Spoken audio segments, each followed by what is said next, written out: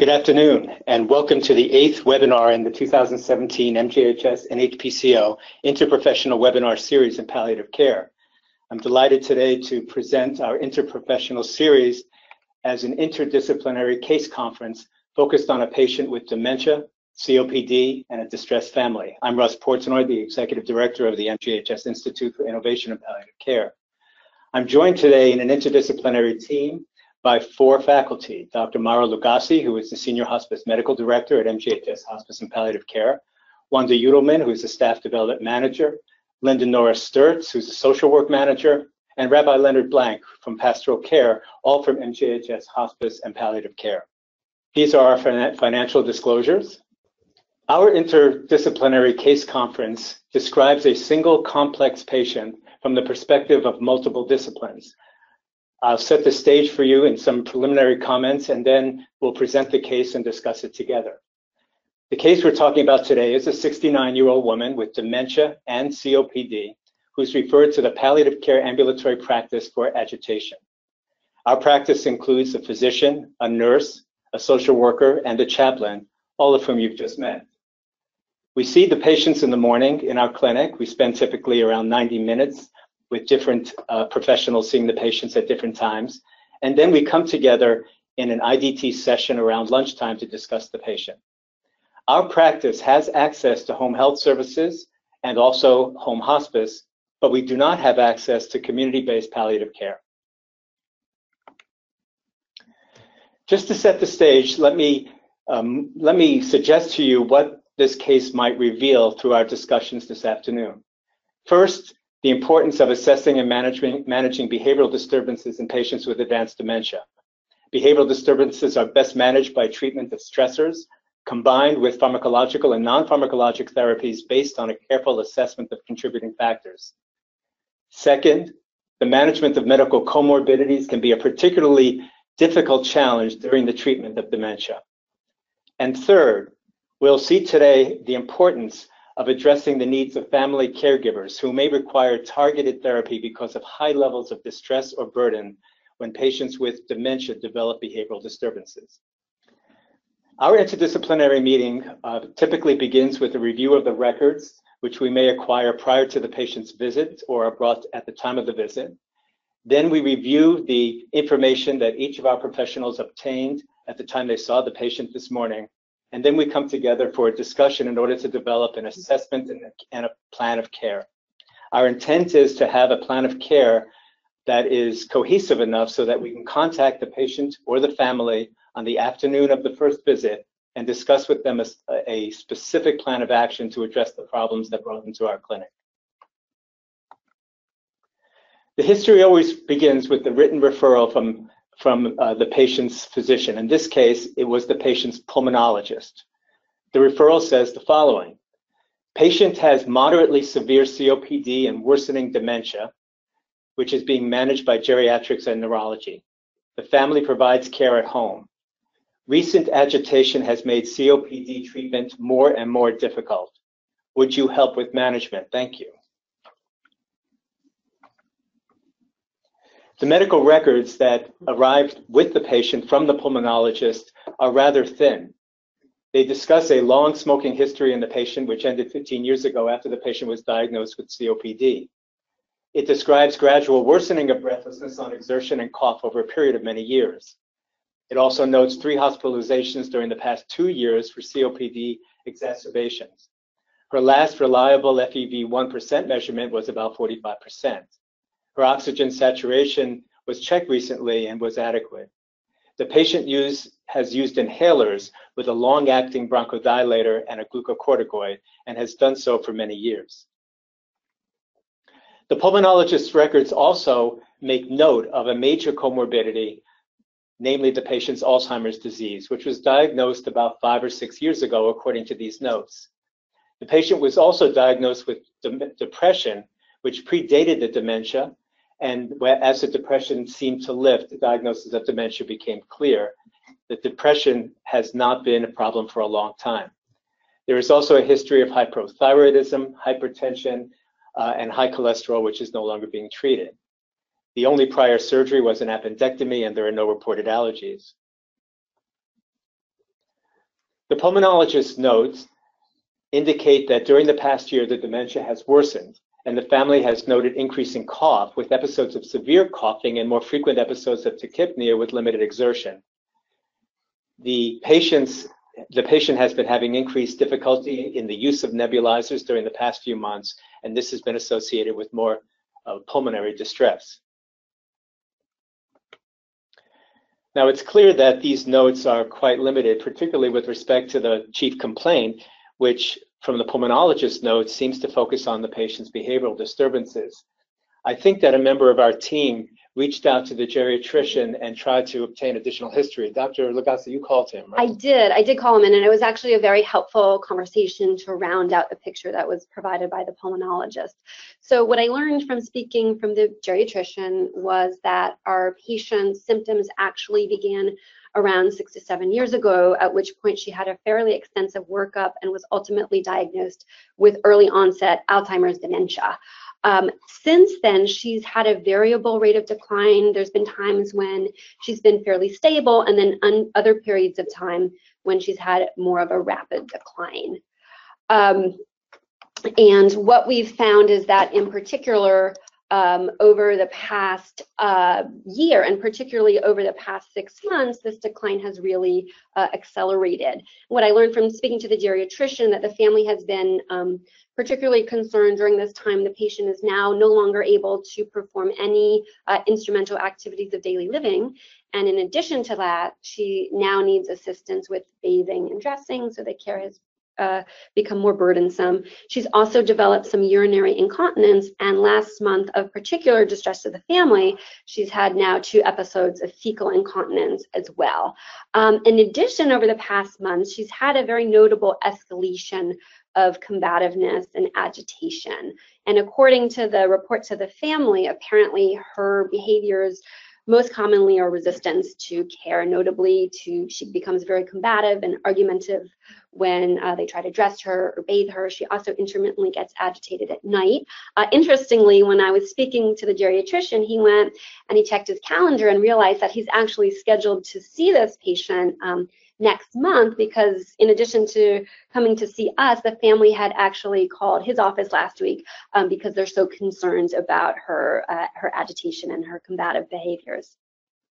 Yeah, so it's actually quite interesting. The notes that accompany the patient downplay what seems to be the major problem that we have to address, which is accelerating dementia with behavioral disturbances. And obviously the information that you've all acquired in meeting with the patient and the family this morning is key to our plan.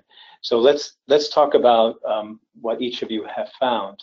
I did want to say that in the discussions that we had just as we sat down for this meeting, I confirmed with you all that the patient was only accompanied by her daughter today. That was the only family member who came with her, and that the patient during our evaluation was actually calm. She didn't demonstrate any of the kinds of behavioral disturbances that the pulmonologist and geriatrician were alluding to. She also was able to provide some very simple answers, so she still has some words, which I think is an important benchmark to note in terms of how severe her dementia is. Maybe we can get some additional detail from Wanda. You spent some time with the daughter, right? Tell us a little bit more about what you got in terms of history of how the patient is doing. Yeah, well, the daughter was very descriptive and was also very upset, reporting, that whenever she tries to help the patient with anything, the patient would lash out with her. I can do it by myself. I've done this already. Why are you bothering me? And would try to hit her or kick her. She's also very resistant to getting into the shower, which is something she never had any issues with before. So she appears to be fearful that she's going to drown. And during the past week, she's refusing even basic hygiene measures and cleaning herself up after she becomes incontinent, or even putting on the diaper. They did hire an aide for 2 weeks, but the aide quit after a week due to the patient's combative behavior. Now they're concerned about hiring another aide, even though they do admit they need the help. They're worried about liability and is a new person in the house going to make things worse? She added that she and her husband are feeling very overwhelmed and exhausted trying to care for the patient. We asked to describe what the patient can and can't do, and she confirmed that her mother can't leave the house unattended, that she can't dress without assistance. She can comb her hair most days, but definitely not brush her teeth, definitely can't use the shower safely. She can only feed herself with a spoon, and she's on soft foods right now. She's eating 2 to 3 meals a day. She can walk without assistance, however, becomes very unsteady and her breathing becomes labored when she just goes a short distance. As far as the days go back and forth, we asked about communication specifically. She has, on good days, she can respond to simple questions with full sentences, but however, on a bad day, she'll get stuck on a word or phrase, and that just adds to her level of agitation and frustration, making it very difficult to communicate. Along with this, the mood fluctuates. She may just cry spontaneously or just all of a sudden, for no reason, look scared or frightened. She also mentioned that there's been some recent sleep issues where she is napping all day long and then awake during the night, and which causes then the daughter and the husband to take turns watching her, what she calls night duty, which is also adding a stress to their relationship because they're exhausted. That detail is very helpful. Dr. Lukaszto, you were also talking to the daughter about some of the issues related to her pulmonary disease at this point, her breathlessness and the status of her cough. Can you fill us in? Sure. So from speaking to the daughter, I learned that the patient tends to get short of breath if she walks just from one end of the room to the other, and this can be fairly debilitating to her. And then in particular, during these periods of agitation, she often seems to struggle to breathe. She'll be, for example, panting rapidly for many minutes. She also has, as we mentioned before, this chronic cough, which has now worsened. And at times, she seems to be gagging on her sputum, which also seems to be another source of distress for her. Her daughter is still giving her inhalers, but it's become progressively more difficult to carry out this because the patient is so resistant and agitated. So I also went over her medications, and what I learned from going through the list, she brought them all with her, is that she's on donepezil and memantine for her dementia. She's at pretty much maximal doses of those at this point. For her COPD, she's on fluticasone and salmeterol inhaler, as well as ipratropium. 2 puffs, or she's supposed to be taking it 3 or 4 times a day. She also has an as-needed albuterol inhaler for wheezing or shortness of breath, which, as I mentioned before, she's taking only sporadically at this point, even if she does need it. For her depression, she still continues to be managed on sertraline, even though she hasn't had, according to the family, clinical signs of this for some time. For her hypertension, she's on lisinopril. For her hypothyroidism, she's on levothyroxine, and she's also supplementing with a multivitamin daily. So I know that this is obviously a complex case, and I already get the sense from what a couple of you said that our plan of care is going to have to look at both a plan for the patient and a plan for this family. And I know that, Linda, you spent quite some time talking to the daughter and trying to fill in the gaps about a psychosocial history. Mm-hmm. Could you fill us in now with what you found? Sure. I spent a little bit of time with the patient and her mother. I mean, the daughter and the mother at the same time. And then I spent about an hour with the daughter alone. And she was very obviously on the verge of really being overwhelmed. And she talked about chaos. They did move the mother into their home about 5 years ago, but there has been a steady decline. And so of late, it's really been pressure on the husband and the wife. So also their children recently went away to college, both of them, and that's been an issue too. So having the mother in the home has been a stress on the marriage. It's been a stress on the daughter, particularly since she gave up working and has been the primary caregiver for a couple of years now. She really misses working. And they really don't know how to figure out how to manage going forward. So I can see in the future having, there are also 2 sisters involved. The patient has 3 daughters, and the primary caregiver is the woman that we met today. The other two daughters do live not too far away, but really are not very much engaged in a system of caregiving. So that's something to look into, as we move forward with this family. I also sensed with the daughter, part of what she's struggling with at this point in time is that sometimes her mother does present clearly, and they'll have moments of tenderness. But she is also, the daughter is resentful that she has to be taking care of the patient at this point in time. So it's a complicated combination of family factors and fear about what's going to be happening moving forward.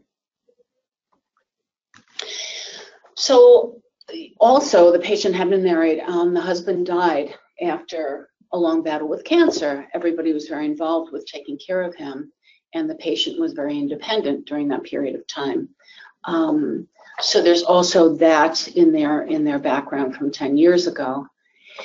The patient is used to being very independent, and when she had to have in the apartment, the kitchen needed to be shut down. And I think, according to the daughter, that's really added to the anger and the agitation as far as the patient goes, because she is used to being an independent person, taking care of her husband, working, and living on her own.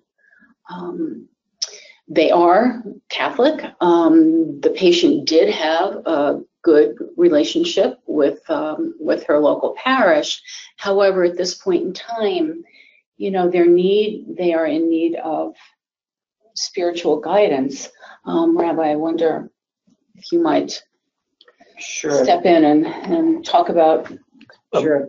Let me ask again. Let's make sure that we get all the data, and then we'll develop a plan. I think that may include this component of dealing with the estrangement that they have from the church. But Rabbi Blank, can you fill in some history about this this event that involved the church? It sounds like from what Linda was saying and from what I heard from you all before, that they had a close relationship with the church, and now they describe it as the parish as being out of sight, out of mind. And it sounds like that's going to be an important area for our intervention. But what else did you hear from the daughter or the patient that can inform us on that? Sure. Well, first of all, I did a spiritual assessment. I also introduced myself and shared with her that I work with multi-faith, multicultural individuals, and actually she felt relieved that she was not engaging somebody at the church, and that she felt comfortable. And it's one of the things that she shared with me at the end of our conversation, that she felt that not only was I not judgmental, but I was able to uplift her in a good way, and that she was able to confide in me certain things that she would not have done with a priest, at least not at this time. Mm-hmm. Definitely what occurred her mother has been ill and diagnosed maybe 5, 6 years already. So there is a sense of guilt. There's a sense of a little bit of an abandonment that her sisters are not, yes, involved in the case. Yes. She didn't elaborate why, but that's a sense of feeling that she's left alone, she and her husband, to take care of her mother, who has declined. She shared a sense of fear of dying. Her father died of cancer, and now her mother is declining. And as you all know, somebody with dementia or Alzheimer's, especially at her stage, there's a sense of already grief of losing her mother in a different way. So not only is she fearful that her mother might die in the foreseeable future, but she's losing her mother. She's lost her mother. She's not the same mother that she ever knew. So that's concerning. Yeah. So there are other things that she shared with me, and she's concerned about what to do with her mother, and not only that, self-care for herself and her husband. And she's at a loss as to what to do, not only for herself, the relationship between her and her husband, mm-hmm, and that's a major concern, and her children. This is what you call the sandwich generation. That's a very big issue. One thing that she found meaningful is that I engaged the mother. At that present time, she was not agitated, but nevertheless, you could see that she was a little bit removed because of her illness. Mm-hmm. And I gently put my hand next to her hand just to get a sense, would she let me hold her hand? And because, as you know, sometimes when you touch a patient's hand, they will jump away. And she actually felt good. And I caressed gently her hand, and I took hold with both my hands, and I spoke to her. And of course, I asked the daughter if she could share with me how she addresses her mother, what name would she like. And I decided I'd like to sing to her. And I sang a song for her. And I used my very special instrument, my cell phone, my YouTube. And I asked the patient, would you like me to play for you something of a religious nature from the church? And she looked at me. And I look at that look as perhaps maybe she was saying yes. So I found something that would be calming, something of a religious nature, something that you might hear in church. Sacred music, let's put it that way. And she found it meaningful. And then she actually grabbed hold of it with both her hands. And the daughter was watching this, and she couldn't get over that it was possible to engage her mother in a positive way, in a way that she has not been able to. And one of the concerns that she's had is she never had the opportunity of really engaging of what to do as a daughter or a patient. And I think that having met with you, all three of you, actually gave her some relief that now there is a team who is bringing comfort and reassurance that there is something that can be done. And so let's hold that thought, because I think you both have given us some great insights into how to structure the plan of care for the next period of time that we're going to be working with this patient and family. There were a couple of other points that I think we just want to make sure that we're all clear on. The patient does have insurance. She's insured by Medicare and was recently receiving disability. That was in the records. She also has a small retirement fund. The daughter indicated that she and her husband were helping to pay the bills for the mother, and that they were feeling financial stress between paying for college and paying for the mother. The mother did fill out a healthcare proxy at the time that she had capacity, according to the daughter. The daughter is her legal power of attorney for health decisions, and the daughter naming that, and that document named the daughter as her primary agent, and her other daughters were named as secondary agents. That form, the healthcare proxy, was not available with the records that came with the patient today, but the daughter said that she would be able to get it for us. I know, Dr. Lugasi, you spent a few minutes trying to get information about the patient's prior expressed wishes, whether or not the healthcare proxy included any comments relative to a living will, or whether there was anything else that you could glean from the daughter. I don't think that you got anything specific, though, right? No, she really said that her mother had been stoic, and they really hadn't discussed significantly in terms of these issues in the past. And there was also, just rounding out her past history, the social history revealed that long smoking history and no other problems with drug abuse, right? Correct, yeah, really no significant substance issues. So fill us in a bit more about the family history, and then I know, I think unless there's any other additional history to get from the team, we'll just hear about her examination findings, her general examination and a neurologic examination from you, and then we'll start talking about what the plan might be. Sure. So the family history revealed that the patient's mother had died at age 78 from an NMI. Her mother also had a history of uterine cancer. Her father died at age 66 of lung cancer. She was an only child. Her daughter, her other sister are healthy to date. Going through the review of systems, there was no signs of active infection. She hadn't had recent loss of consciousness. It did show that there's probably some weight loss given that her clothes are looser, but really they haven't been able to sort of get her on a scale because of her behavioral issues. She didn't report any nonverbal or verbal signs of pain. There was no indications of a urinary tract infection. And other than the episodes of incontinence that she's had, she hasn't had any changes in bowel function, no signs of constipation, and no skin problems. So when I examined her, she was initially sitting in the chair. She was slightly disheveled, which sort of goes along with what we've been hearing about how she's really resisting any type of hygiene or basic care. She did look somewhat anxious, and notably, even though she wasn't overtly agitated during our assessment, it did really require several minutes of prompting really to allow her blood pressure to be checked. And you could see that this was a source of anxiety for her. And interestingly, I could also see that this was a source of stress for her daughter as well. And she was sort of trying to convince her mother and talking louder and faster to try to get her to do this with little result. But ultimately, we did get the vitals done. They were all within normal limits. The rest of her physical exam was really cardiac, pulmonary, abdominal exam was normal. On her neuro exam, it was really consistent with someone who has a sort of a moderate to later stage dementia. She was alert. She was oriented to person only.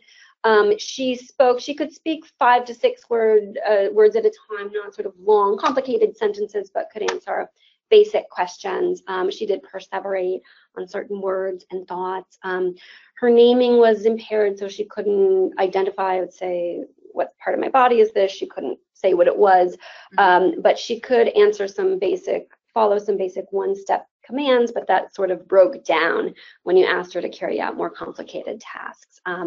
She couldn't recall any objects at 5 minutes. I asked her to repeat 3 objects, no memory of them. And I asked her to draw an object, and she just outright refused to do that. Her cranial nerve exam was normal. She did have a moderate postural tremor, and she had a wide-based, somewhat unsteady gait, so fall is a concern. Her deep-tended reflexes were 2+, they were symmetric. She had absent ankle jerks, and she had a positive Babinski sign in both feet. So I think if you take the information we gleaned from the pulmonologist's notes and some other materials that she brought, the geriatrician's input, and the insights that all of you gained from seeing the patient and the patient's daughter this morning, I think it would be fair to say that we can summarize this case as a 69-year-old woman with early onset Alzheimer's disease, now fast 6E, more or less, moderately severe Alzheimer's disease, and who is brought by her family with a chief complaint of agitation and combativeness. The major medical comorbidity is moderately severe COPD, the management of which is becoming very difficult because of the patient's inability to cooperate with nebulizer use. The family caregiver lacks resources, including financial resources, psychosocial resources, and now resources from the church with which she had been very close, and she seems highly distressed and burdened. And at this point, I feel, and I'd like your opinions if you disagree, I feel like we have enough information to develop a plan of care. And obviously with a situation like this, one of the issues that always comes up is that how do we decide what to focus on? We have somebody who's quite symptomatic from COPD. She's short of breath with walking a short distance. She has coughing jags and has trouble controlling sputum. It's a very significant problem. We have a patient who has progressive dementia, and she may be losing weight. And the question is whether or not some of the symptoms and signs of dementia are being dealt with. We have a family caregiver and a family system that appears to be under great stress. And so the question is, what do we focus on? And I'm working on the assumption, like with our other cases, that one of you will volunteer to give the daughter a call this afternoon. And I see you're smiling. You're usually the good one volunteering about this. Happy. Okay. So our goal for this session now is let's think about a plan of care that will be actionable as of today. That you are going to call the patient's daughter today with a plan, which obviously then it can evolve in future days and weeks. And the question is, what do we focus on? Well, I didn't mention it because it's so obvious, but it seems like what we should focus on is actually what the chief complaint is, and that is that this patient's behavioral disturbances, which have relatively recent onset and are worsening, appear to be compromising her caregiver's ability to care for her, right, having a very severe negative impact on the caregiver's lives themselves. And if we do not get control over or help this family get control over this symptom everything else we might do to help them is going to be compromised. So I'd like to propose that we first focus on the chief complaint, which are the behavioral disturbances associated with advanced dementia. Everybody agree with that? Yeah. Yes. Well, fortunately, we have an expert who can talk to us a little bit about this chief complaint, these recent onset of behavioral disturbances, which in this patient, just repeating what you've all discovered this morning, includes agitation, combativeness, sleep reversal, and the question is, what's the management strategy from a high level, and then very specifically, what can we implement today in a telephone call that we'll have with the daughter? What can we do today to get started on a road where this is very complex symptom is going to be managed? And I was teasing a bit, but Dr. Lagasse, you have great experience with this, and maybe you can fill us in and give us a sense of what the options are. Sure, and it really can't be overemphasized how important it is to really manage behavioral symptoms in dementia. It's almost like they have tentacles. We can see that in addition to just the primary behavioral disturbances that she's having, which are obviously will be of distress to the patient, it's affecting the family's ability and doctor's ability to manage her COPD as well, and it's clearly contributing to major family distress. And often these things can become vicious cycles where her agitation is out of control. We can't manage, for example, her COPD. The COPD symptoms worsen, that worsens the behavioral symptoms, and it can go around and around. So it's really important that we take a targeted approach. So I think really there's two steps that we need to take. First, number one is to really try to clearly define what type of agitation we're dealing with. Agitation is sort of a general term, but how we approach it or how we define it will shape our treatment pattern. And I think in this case, we're really dealing to some degree with a specific type of agitation, which is resistance to care, which is very common and a significant source of distress. She also sounds like she has some more sort of spontaneous agitation as well, for example, awakening at night, but I think for the purposes of now, we'll focus on this resistance to care since it's so distressing and it's really impacting the whole rest of her care plan. The other thing we want to do once we kind of define what type of behavioral issues we're dealing with is to try to look at any modifiable factors. It's sort of easy to say, well, she's demented, of course, she's agitated, but in many cases, there are specific factors that you can look at and manage. And they generally, and I think we illustrate with our patient here, that they really come in two forms: internal factors, which are intrinsic to the patient, and external environmental factors. So for example, in terms of internal factors, one of the most common things is physical sources of distress, which in dementia, it's very common for those to be unaddressed. And in our patient here, as we know that her language ability is decreasing. She can get some basic facts out, but it's hard for her to really fluently express herself. So we have to ask ourselves, does she have, for example, untreated pain? Is she constipated? Is she fatigued? Of course, we did a good, pretty comprehensive review of systems and assessment. So in her case, it doesn't seem like she has active pain or constipation, which are high on the list, but she certainly does have breathlessness, which is being undermanaged, so that could contribute. We always want to look, of course, for other contributing medical conditions. Is there a delirium going on, maybe from an untreated infection? In her case, this has been going on pretty consistently for 6 months, so it's unlikely to be a delirium, which would have much more of a waxing and waning quality, but it's easy to miss that, so we always want to think about that. Have there been any changes, for example, in her medications? None recently for her, but again, something that we always want to think about. The other thing which I think it's important to think about, are there psychological factors which are contributing? We know she has a history of depression. She's being treated for that right now, but could this be worsening at this point as her overall physical condition declines and she's just not able to express it? Is she anxious? Is she scared? Her daughter did know that she has these periods when she kind of looks looks around and open her eyes, but doesn't seem to be able to articulate what's going on. And then the other thing, in addition to these intrinsic factors, are there any external factors? For example, issues with a caregiver or changes in the environment. People with dementia are very sensitive to these types of changes, and they can't always express it. So for example, as we saw, she got very agitated when they tried to bring in someone new to care for her. So that would be a real trigger for her. Have there been other changes in the routine or in the environment? So it sounds like that new caregiver was one thing, but it might be helpful to think about making sure that there is that consistent environment going forward, and that any changes are introduced in a very gradual and gentle way.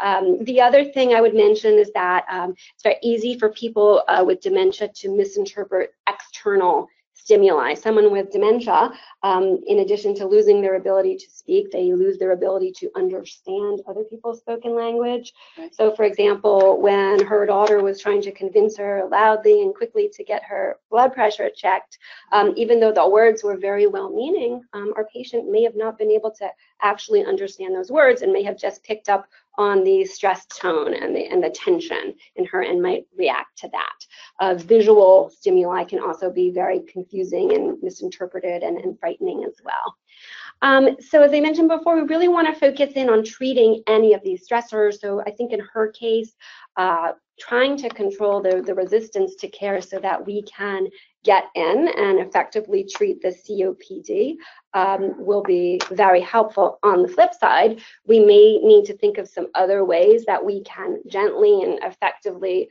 manage her breathlessness so that this in turn doesn't sort of contribute to that vicious cycle and worsen the agitation. I think, we always want to look at, are there non-essential medications? I think we would, of course, want to collaborate with her geriatrician and pulmonologist. I think everything she's taking at this point is probably necessary. I think they've already pared down her regimen a bit. And then it might be helpful to collaborate with her geriatrician to see, and I didn't ask him this, if they've checked her thyroid levels, because certainly high or low can affect the internal state and behavior. And then finally, dealing with these things is really, and I think will be in her case, a combination of both pharmacologic and non-pharmacologic interventions. In some cases, you can sort of get away with starting with just non-pharmacologic interventions first, which can go a long way. But in her case, given the degree, how it's impairing her care and having such an impact on the family, I think we really need to do both at the same time. So in terms of pharmacotherapy with somebody with dementia, so there's two things. One is sort of you can use pharmacotherapy, of course, to treat underlying causes. So if she's having pain, we would work with the pain medicines. Dyspnea, adjust those. If we sort of have new evidence that, there may be some signs of worsening depression, certainly treating with an antidepressant is a possibility. But then there's also more targeted therapy, particularly to the agitation. And generally, as we know, one of the mainstays of this would be starting with a low dose of a neuroleptic and titrating. And of course, the options that we have are the atypical antipsychotics, which would be the category of things like quetiapine, olanzapine, and risperidone. These, particularly quetiapine, tends to have fewer extrapyramidal symptoms. So in many cases, if that's an issue, we might start with that. And then there's also the option of the typical antipsychotics like haloperidol as well. So you can think about the side effect profile. And particularly with someone with a worsening dysphagia, you always want to think about the route as well, and the ease of being able to take or to swallow a pill in varying routes. If these don't work, things down the road, I wouldn't start them right now. There are other options for really a refractory agitation. So we could think about things like carbamazepine, which has some limited evidence, which shows some reduction of agitation and aggression in advanced dementia compared to placebo, or a combination medication of dextromethorphan quinidine, which is actually approved for pseudobulbar affect, which is sort of uncontrolled crying and laughing, which she doesn't appear to have. But there's also been some recent clinical evidence which has shown that it can be used to reduce agitation or aggression in patients with dementia as well. So those are some of our options. And before we talk about the non-pharmacological techniques that might be used to manage the symptoms, let's pin you down, because I think one of the things we need to decide is whether or not we recommend drug therapy today and institute it, inform the geriatrician and the pulmonologist and institute it. I think, would you be in favor of doing that? And if so, what would you pick? Yeah, I would. I think it's often, like I said, I like to sort of start with non-pharmacological interventions first, but I think she really needs it at this point. I think for her, I would recommend starting with quetiapine, and going with that mainly based on the side effect profile, because it does have a lower risk of extrapyramidal symptoms and other side effects, and she doesn't have a history of Parkinsonism, for example, but she is, for example, she's unstable, she is at a fall risk, so we want to be particularly cautious. And then someone like her, we want to start low. I would start just with a dose at night. I'd say 25 milligrams, which is pretty much the lowest dose, and it may also help both with agitation and with sleep as well. So we start with 25 at night and then go up probably by 25 milligrams every few days, depending on how she tolerated it. I think we all agree that the non-pharmacological interventions, if we can establish these interventions under the to make the daughter and the son-in-law accountable for these interventions and have them applied in some consistent way, that could bear fruit. So why don't we just run through some of the ones that are commonly used, and then we can talk about what will be in our plan of care. Sure. So a lot of these really are focusing on limiting stressors for the patient and the family, and sort of part of it is sometimes choosing your battle. That's just sort of simplifying regimens so that you don't engage in these back and forths with patients with dementia. There's often a tendency for families to try to reason and explain why the patient needs to do something, but it's not something the patient is able to cognitively process anymore. So instead, we want to focus on the reasons for the resistance and then try to work around that. So for example, if someone's having trouble dressing or undressing, you can really limit the wardrobe to easy to remove items, so things without zippers and buttons, but just Velcro, things that the patient may be able to pull off themselves or participate in that without being frustrated. Showers and bathing are a big source of stress for patients and families, particularly they can be frightening. They may think like, our patient is drowning. So sometimes at some point it comes time to just say, the shower or the bath is too much, and switch to a sponge bath, which in many cases is easier and gets the job done just as well.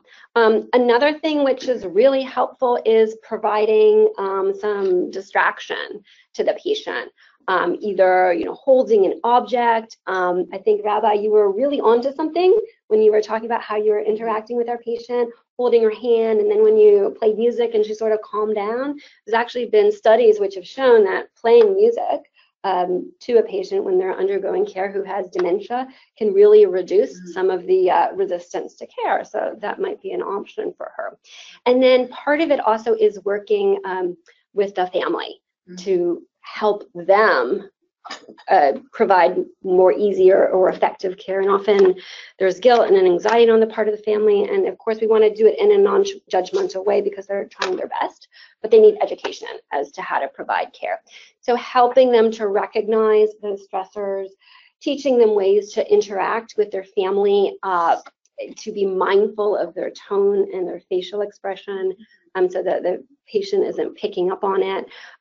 Also, coaching them in speaking in simple phrases, not infantilizing their family member, but speaking just in simple phrases so that their family member is better able to understand what's going on, can be helpful. Limiting visual clutter, so having just the simple necessary objects in the patient's visual field so they don't become overwhelmed by their surrounding can all be very helpful. So that's very helpful to get this sort of all on a menu. And I'd like to encourage us now to come up with a small group of non-pharmacological approaches that we'll introduce to the daughter this afternoon, and then maybe elaborate in when we get a sense of their capabilities and their willingness to work on this. We can expand on that in later visits. So let me start. We'll just go this way. Let me start with Wanda first. I mean, how would you want to educate the daughter about a non-pharmacological approach to manage these behavioral disturbances? Well, one thing is we had mentioned setting a routine. You know, because we don't want to change it up every day and have something very different, because that's distracting. So setting a routine, introducing the sponge bath, and definitely the tone that would you she's recommend- not escalating the voice when she's not doing something. And would you recommend a calendar, sort of a cheat sheet to help the daughter, or to encourage the daughter to establish a schedule and stick to a schedule? Yeah, that helps. You know, everybody has their own way of liking to organize things, but a written calendar, and if the mother happens to have a good day where she has any reading ability, she can see what's coming. So let's say, Set that up. let's put on our list, and again, I know, Linda, you're taking some notes, and that's great, because you're going to be expressing this to the daughter. So one thing is we want to explain to the daughter what Dr. Lagasse taught us, which is that the brain pathology may mean that the patient has a receptive aphasia, and we can't assess it because of their dementia. So the patient may not be understanding the words. And the daughter, who demonstrated in the visit today that she got upset when the blood pressure was being done and actually sort of got revved up to try to encourage mom, meant well, but probably made the situation worse. So if we could educate her about that and then help her understand that keeping a quiet tone, just like Rabbi Blank had that quiet tone, and he was describing the music to us. I almost nodded off. Yeah. I think that's a very good thing, and we'll put that on the list. And then secondly, maybe encourage her to build a calendar of daily activities, and see if the quetiapine that the patient is getting, hopefully some of that sleep reversal will be improved starting tonight. Yeah. And so putting a calendar that has a bedtime and an awake time, and then, you know, offering food, then a bath, and then offering a sponge bath, however it works for the family. But I think those are things that you would stress, Wanda, and I think that Absolutely. definitely something we could do a tonight. routine, so that one day to the next is very familiar for the patient, and it's not distressing that, you know, one day the bath is offered at 9 o'clock, the next day the Right. bath is offered at 3 o'clock in the afternoon. Right. To keep the pattern the same so that she falls into a routine, and patients do very well with routine. And Linda, do you have any additional items for today? Well, yeah, and the routine is very important also, because it gives the family then a bit of a sense of control. I mean, all of the things that we can recommend will help to give them a sense of control over the situation that's uncontrollable. But also then somebody else can step in. If there's a calendar, if there's a schedule, then it's not, the onus is not on just one person. And some of the things too, I think psychoeducation is so key. You know, if they can get involved as a family, and we can look into it, Alzheimer's Association, but to have good educational pieces for all of the family members, I think will go a long way. We can look into Medicaid, see if we can help them in that way. But I think to start with initially, what I'll present this afternoon is to the daughter, is to start with a good family meeting. All three daughters and the husband, because they're the primary caretakers, and then take it from there to see if we can give them support and So as part of our plan of care, recommending another visit to our clinic for a family member, a meeting with the entire family living in this area. That's right. Possibly even the children if they're home from college. Well, in subsequent, I think probably to meet with the core group, essentially, and then to bring in the grandchildren, because we can see them. So let's put that on our plan, because that sounds very reasonable. So Rabbi Blank, was there anything else in terms of the behavioral disturbances? Yes, that you would... there are a number of suggestions I'd like to make. But following what both of you have suggested, anything that I would make a recommendation definitely needs to be in collaboration with both of you, because scheduling when the time is appropriate, we don't want to introduce something and then because of the patient's behavior or the family's inability to deal with it, knowing that she can speak to both of you and get a sense of what you both feel would be in the best interest of the patient and the family really would be beneficial. So, and actually that's part of what I do, is to collaborate with our team members. Just like to mention, first of all, before I begin, is that I asked the daughter, knowing that she doesn't practice her faith, Catholicism, and her husband is not. How would she feel if I would offer good wishes or perhaps even a blessing to her mother or to her? And she said to me, you know something, because my mom was devout Catholic, I think it would be appropriate to have a blessing. And coming from you, it would be meaningful. And there was one blessing they gave was that from the Psalms, that God is the healer of shattered hearts. And knowing that there are so many shattered hearts here, it's heartbreaking on how to deal with the mother and her condition, her husband and herself and her children. And I felt that such a blessing would be helpful. And she appreciated that. The other reason it gave me a heads up that she would be open to something of a suggestion in a religious sense for her mother, and she would not be adverse. Because sometimes, you know, families say, I don't want to hear anything religion for whatever reasons they've gone through. So some of the suggestions, and by the way, initially I thought, you know, it would be a bad idea to have perhaps if we could get in touch with a priest of the local parish, either with permission, I would be happy to, or they would be, and perhaps a priest or a layperson would come. However, because she had a difficult situation with the aide, who was a stranger, I feel at that point, or at this point, bringing in somebody she doesn't know might not be beneficial. So some of the thoughts I had that I would like to introduce with the daughter would be, number one, to introduce some sacred music. In addition to regular music, because patients in general love music.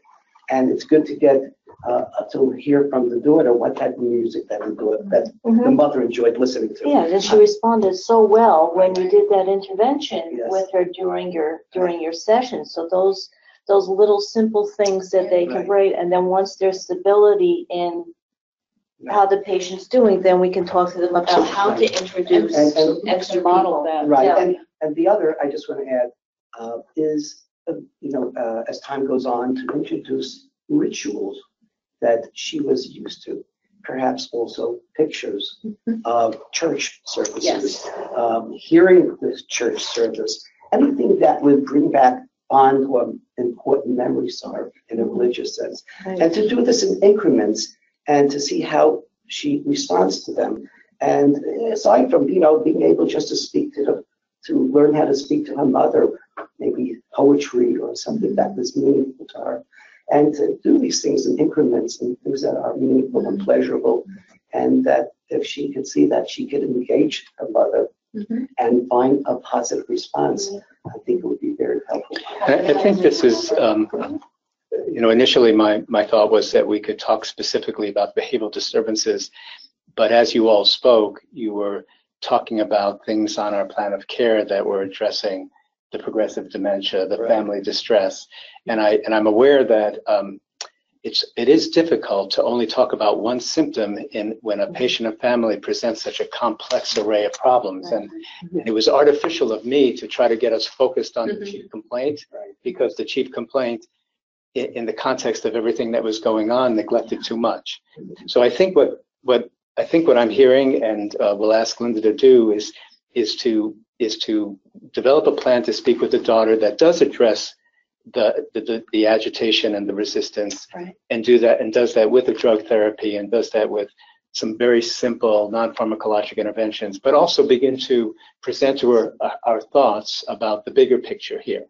And there are many other things that we could talk about, including her symptoms and her medical conditions, like her COPD, whether there might be specific issues, specific interventions for the daughter or the husband or them as a dyad, care coordination issues, advanced care planning issues. I would just ask, before we break today, I'd like to ask Dr. Lagasse just to address the COPD as an issue. Because there are a number of pharmacologic and non-pharmacologic strategies that we might think about introducing for dyspnea that don't involve either the use of a nebulizer or any other kind of therapy that would be challenging for her. For example, the use of a low-dose opioid.